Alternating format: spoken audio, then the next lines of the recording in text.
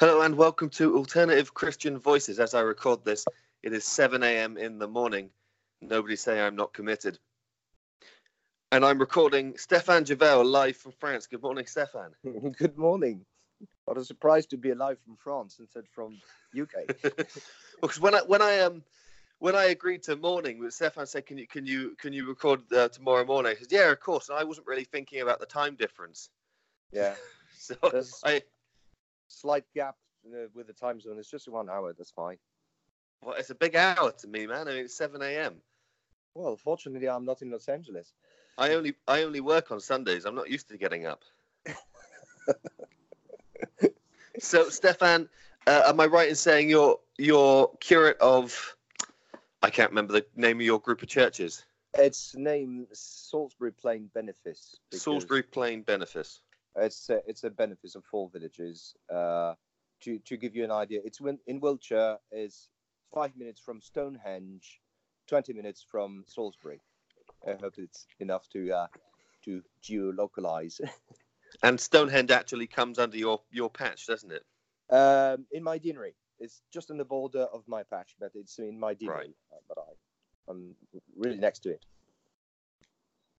Okay, so you're a French citizen. You're actually in France at the moment, but that's just a coincidence. Yes. You're a French citizen. You were born in France, is that right? Yeah, I was born in Antibes, which is a small harbor in between Cannes and Nice on the French Riviera. Very fancy area. for a very fancy man, I don't doubt. And you nice. spent most of your life living in France. Why don't you tell us in about 5 minutes, where do you come from? How did you come to live in England? Yes, well, so I was born there in Antibes, and I lived my youth there. But I worked and lived almost 25 years in Marseille, which is the second largest city in France. Is same in the south, and there I was a civil servant for the city council. I was the event manager of the city, so very nice job. But I had to leave, and it's bizarre. People are always asking me why did you leave and why UK? Because actually, I was already an Anglican worshipper. Let's say that churchgoer. And is that unusual in France? Well, mostly people, more than 80% of people are Roman Catholics, but there's a strong Anglican presence. We have, just in France, in the Archdeaconry of France and Monaco, we have 85 chaplaincies. So gives you an idea. It's mostly because of the expats. But anyway, there's a chaplaincy in Marseille, and I was a churchgoer there. And I was also a lay minister for 12 years there. So, and one day, due to my spiritual director, I wanted to go further and to go for ordination to become a priest. And there is no theological college on the continent. You've got to go in UK. So if you want to train to be ordained, yes, as a European Anglican, you have to train in England. Exactly. And I chose to train in Ripon College, Cuxton, where I had the grace to meet you, my friend. Well, I assume that's why you chose it. I assume it was me. Yes, it's because of you. I was immediately under the spell. That's why. Of course, I gave Stéphane when he visited the college. I was there before him. I was a year before you, wasn't I? So yep. when he visited, I gave him a tour, and I only found out a year or so later that for the first 6 months we knew each other, he didn't understand a single word I said. Not a single word. You were very convincing. I thought you were talking Norwegian to me, and my Scandinavian knowledge is very basic. So anyway, I smiled. You were very friendly, and you had a marvelous dog. So. I do have a marvelous dog. Yeah. I'm hoping she doesn't interject she's in the next room asleep. Yeah. So, and I've got to stay. Well, and the curacy has to be done as well in UK, which means the 3 year practical years as a minister. and then you can be signed off and go wherever you want. But presumably, and it's what I'm hoping, I would stay in the Diocese of Salisbury and do my career, into brackets, for the next 20 years in UK. Hopefully. Hopefully. So you hope to stay in the UK. And it's probably reasonable to think, considering what you do, there's probably a lot more work in England than there is in France. Yes, about the anxieties about what's going to be next. First of all, when I asked for my pre-settlement status to the British government, it was very quick to get it because I'm a minister of the religion, so you got it immediately. But also, when I asked to the human resources of my diocese, they said, well, because we are in a shortage of ministers, this is a reason why we have no problem to keep you in UK. So I'm in a quite privileged situation, right, as a future foreigner. For the moment, I'm entitled to be in UK as a European citizen, but what's next? So, on that topic, what's it like then living in England as a French citizen right now with this, with Brexit sort of hanging over us? What's it like living in England as a French citizen? It's quite remarkable to see how people have been welcoming for me. Well, I mean, in my patch, I never felt an alien. Maybe because I also have some British roots, which makes it easier for me, and because I'm a minister of the Church of England, the established church, so it makes it easy. So, but sometimes it's difficult to integrate, especially when I go outside my patch and when I go downtown at my gym. And there are some people who are welcoming and others who are more reserved. But on the overall, that's quite fine. And for the moment, I'm still able to find proper food and cook. So that's good. I can survive being in UK. Proper food? What do you mean proper food? I cook a lot, so I like to have good products and kind of a great variety of different products, which I can find for the moment. So that's definitely not an issue. I'm not into processed food. No, I resent the implication that that French food is better than English food, but I will admit that because essentially all English food is made up of the best bits from countries we've conquered at some point. Which a lot of our ingredients are foreign. Which means a lot.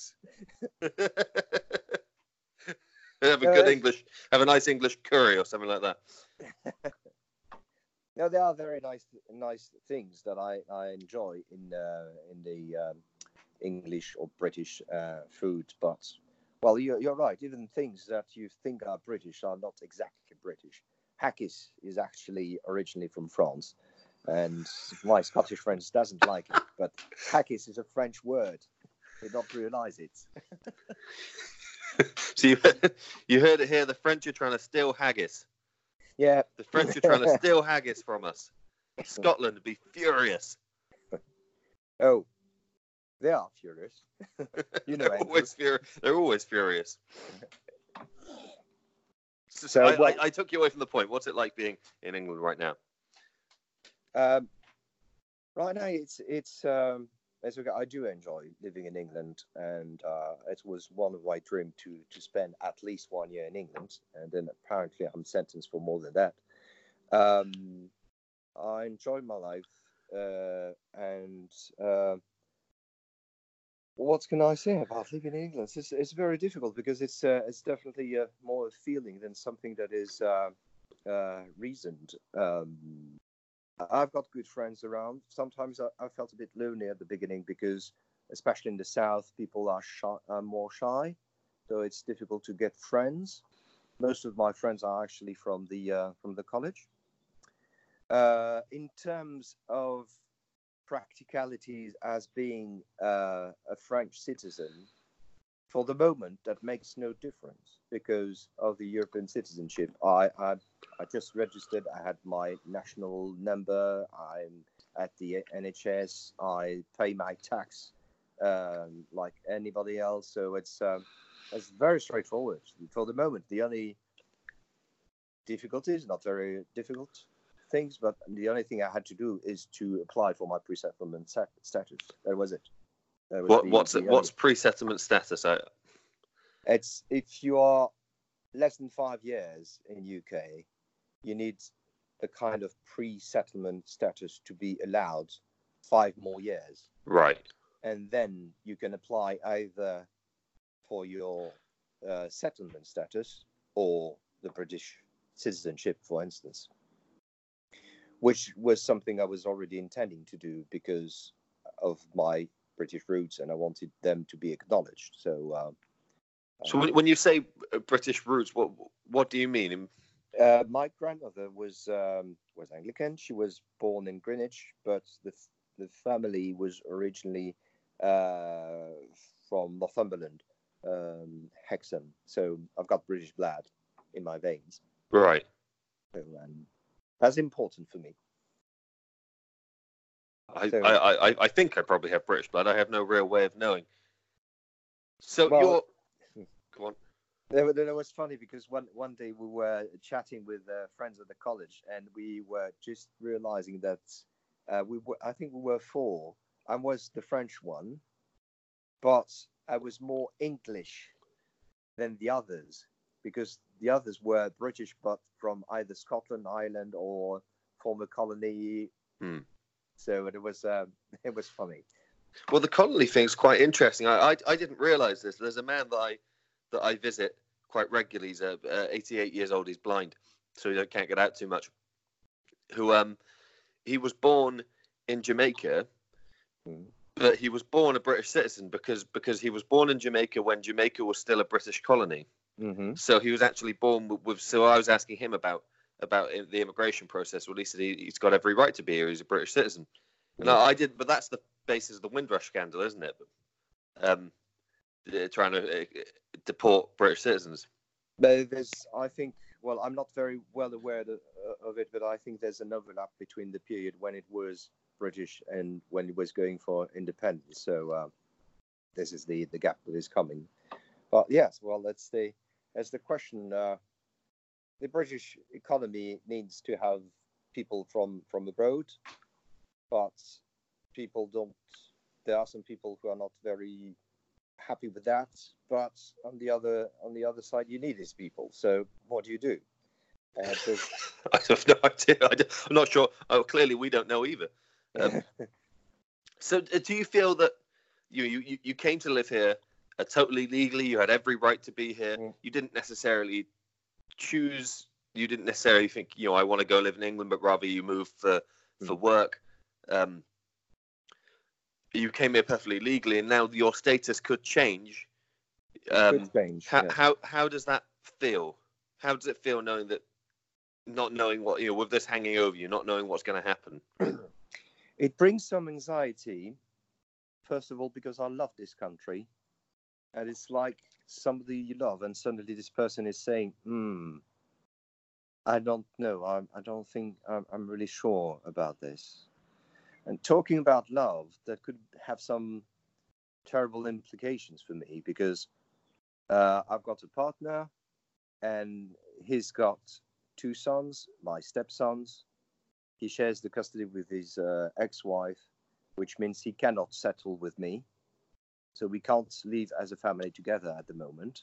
But I need to go there often, and he needs to fly to UK often. If we have any difficulties in this commuting, then it would be very damageable for our family. So at the moment, that's very as easy as a long distance relationship can be. Yeah, for the moment, that's fine. We see each other at least once a month, very often more, and it's quite quick. We just take a flight or a ferry, and that's it. We still have some very cheap flights, so that we book far in advance. But if there's an issue with the flights, with the cost of the flights, or then that will be problematic. And I might have to, once I'm signed off, I might have to go back to the diocese in Europe. Which you don't want to do. No, not immediately. My vocation to what I feel is to become a rural vicar in England. Specifically rural, because we have a real. I don't necessarily expect that people would realise this. We have a real shortage of clergy willing to work in the countryside. So we have.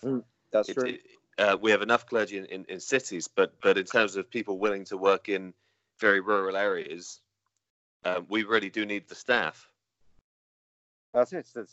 And I want to go rural, and well, especially my diocese of Salisbury is very rural, so it makes sense. But the people who are working for the diocese are always very pleased when they hear from me that I want to stay rural.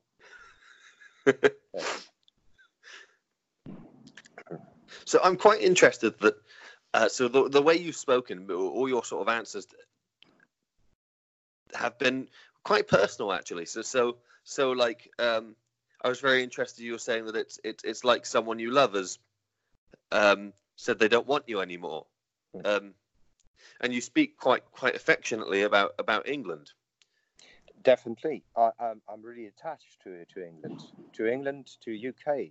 It's that's something. Yes, very personal. And I think what people didn't realize with the B word is the B word. The B word is that ideology. It's a big car crash between ideology, practicality, and feelings. There are so many implications for everybody. It's you don't live on your own anymore. We have very close relationship in between the different how do you say that, populations between UK and the continent, and it has some implications on the families. And I think yes, I can see it's like a love affair. I think on the British perspective, withdrawing from the EU, it's a bit like you said, I've enjoyed playing cards with you until now, but now I would like to change the game.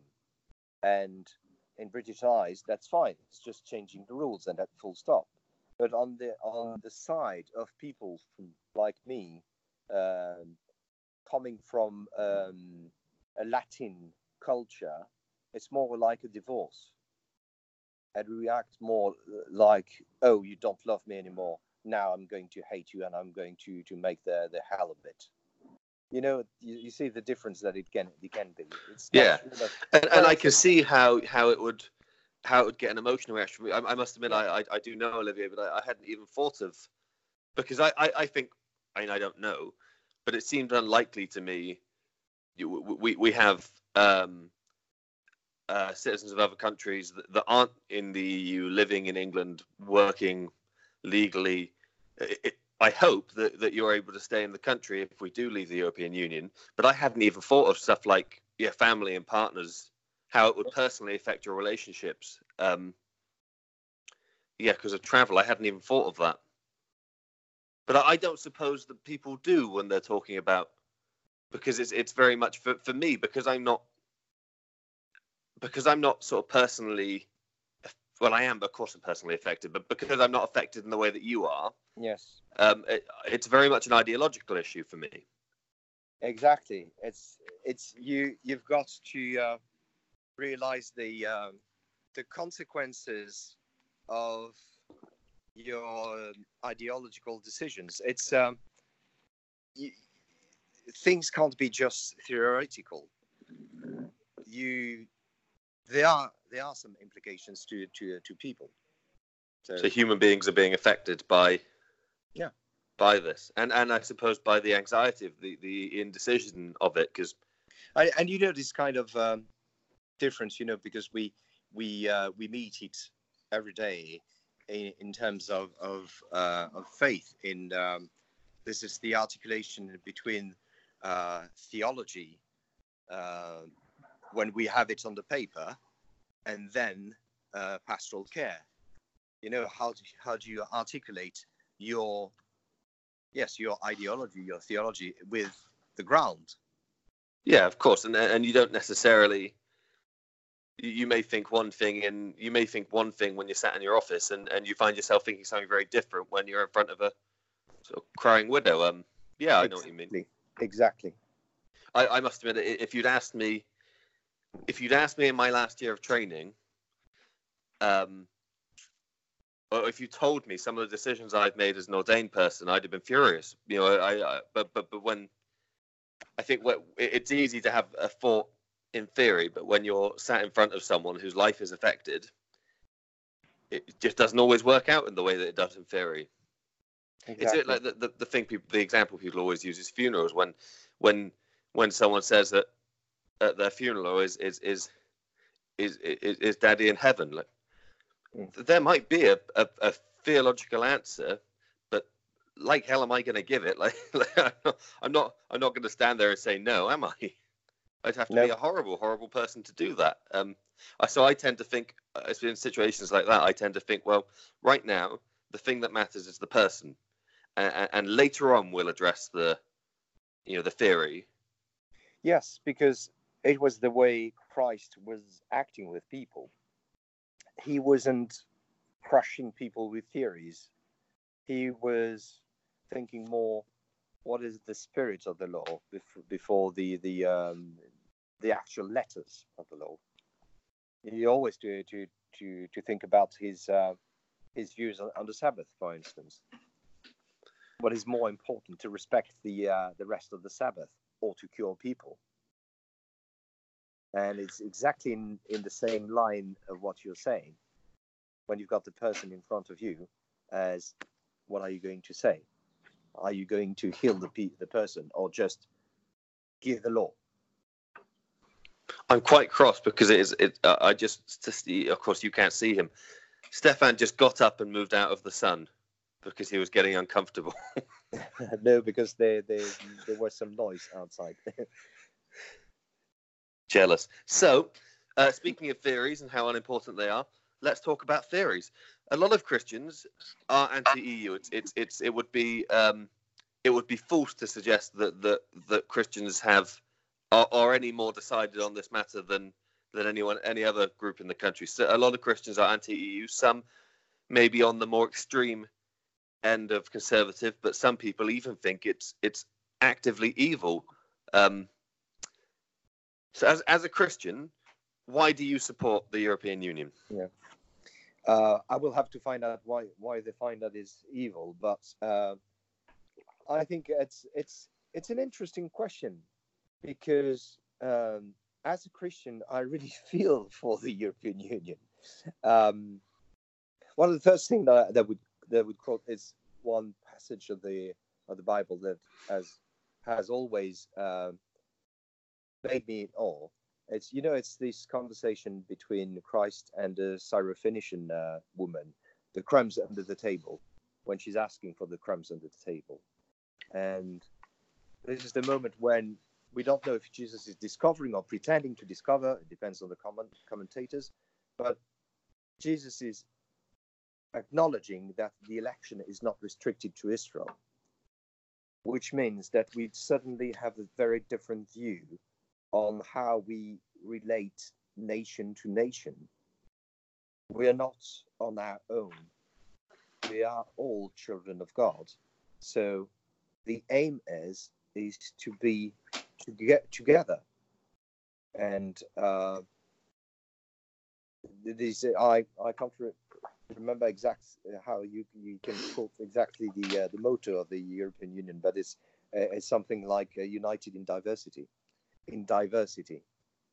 And this is something that really attracts me on the Christian perspective, is that we are together beyond our differences, our diversity, and I think that's really nice. Also, in the view, the Christology that I have, Jesus is definitely an advocate of inclusivity and diversity.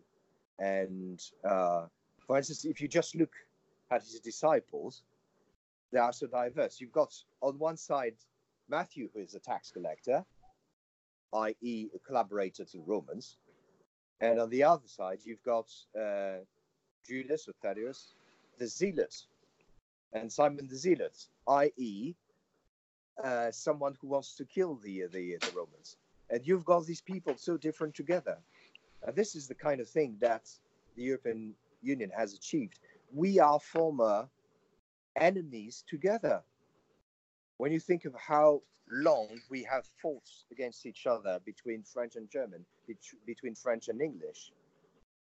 But thanks to the European Union, it's been 70 years that we are at peace. So this is the kind of thing that the European Union has achieved that is extraordinary. So this is one of the reason why, as a believer, I'm strongly in favor of the European Union. There's also another aspect, still talking about the theories, is the side of the human rights, the consumers' rights, and the social rights. I think that the European Union is protecting us from the big companies who want to do what they want with the employees, because people were always complaining about regulation about the European Union. I love the regulation because regulation is protecting us. It's protecting us from having, sorry, I don't like to swear, but having sheep food. Having sheep food? What sheep food? Like the all the stories about the foreign chicken and things like this. Yeah. So things like quality regulation, that are European law, not British law. I think it's a way of protecting the poor, because if they are not protected by this kind of regulation, they will be offered junk food for a price they can offer. And there are always people to say, well, if you don't like a certain kind of food, you don't buy it. Yes, but if you have no choice. So the regulation is the last wall to protect the weak, the poor, etc., from this kind of aggressive form of capitalism. So I think in that way, the European Union is actually doing the will of God, which is protecting the poor. Right, that's really interesting. I mean, so I suppose I try when I record these to keep my views. It's not about my views; it's about the guest. But I suppose mine probably somewhat obvious. So I suppose what you're saying is the regulations, things like animal rights, a lot of things to do with workers' rights and immigrants' rights, things to do with food control. These are all European laws, not British laws. So would you say that you don't necessarily trust our government, Mr. Johnson, to put those things into place? Absolutely not. Because how can you not trust Boris Johnson? He's so trustworthy. See that my views creeping out there? I am trying. It's always been my anxiety about UK is that it's one of the fundamental European country that is, because of its politicians, because of its newspapers, is trying to copycat the States. The United States are definitely not an example in terms of relationship to the workers, to the weak, to the ill, and it's this question. You know, my political views are not necessarily left wing, that's for sure, but are more centered. But definitely, even if I think that capitalism is one of the best way of dealing with things, I think that neoliberalism, sorry for my mispronunciation in the morning, is a danger for the population, because it's going towards deregulation, which means less protection to the people who are not able to protect themselves. It's a bit complicated to explain like this, especially in the morning. But it's certainly, I take your point that it's not a. I think very often, and this is a big part of the problem. I think I think culturally we're not good at disagreeing. That's kind of why we do this podcast. I think it's a quite a common assumption that if you're right wing, or if you're more conservative, you want Brexit. If you're more liberal, you want to stay in the EU, and that's not necessarily true. I mean, nope. Of course, I broadly come under the category of socialist. Well, broadly, I do. I'm just being civil. Certainly, I'm more left wing than you, because we've had quite a lot of debates about it. But you're relatively central. You wouldn't be described as a liberal. I don't think that would be accurate. But yeah, you are very strongly pro EU. And of course, there are conservatives, like even more conservative than you, that are pro EU. It's not necessarily well, certainly it's not a party political issue, is it? I don't think it's a party political issue. It's beyond that. It's like, well, politicians are for the everyday government, and we are talking about something that is constitutional, that is more embedded on how society is organized. And it's very interesting because you mentioned agreeing. I think that whatever the outcome of the B word, you're gonna have to say it eventually. Oh, goodness me! The Church of England has got, I think, something to give to the society, because the Church of England has got a very strong and long tradition of comprehensiveness, being able to agree to disagree. And this is something that we need to bring back to this country, because now people are so radicalized on either side. People are not able to understand what the other thing and why the other things like this. I'm strongly a Remainer, but I understand why some people wanted to withdraw, to leave. I understand what were their anxieties, their reasons. I just think they give the wrong answer, but I'm able to listen to them and not to judge them on that. I judge the politicians, I judge the newspapers, because they were liars, but I don't judge the voters, because they were generally, most of them, asking for a better life, and they were promised a better life. Sure, and you may not have the same perception as to what that looks like. Yeah, I know what you mean. Certainly, I think that I can understand, certainly based on the information which a lot of which was proven false, but based on the information they were given, I can understand why someone would think that you're better off out of the EU. There are some very legitimate arguments that I still think, on balance, we're better off with it. But yeah, I understand. And it's an interesting point you made about the church being, the Church of England in particular. I think we are very good at this. We have a lot of variety. Just look at our friendship.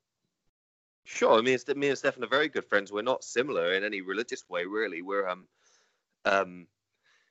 we certainly don't fit. He's a country pastor, and I'm a city priest. I'm a priest in the priority area.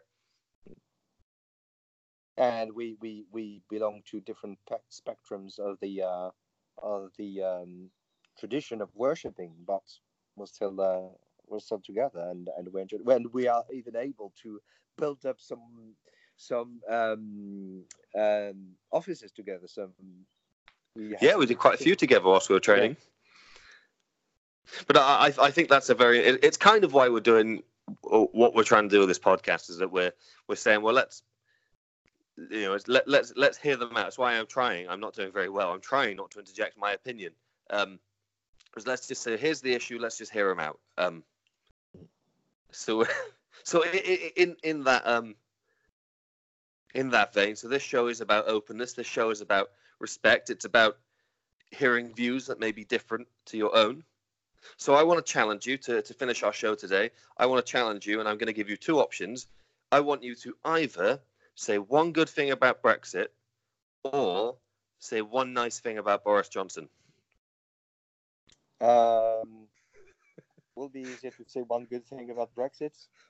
No way, really. I can even give it. No.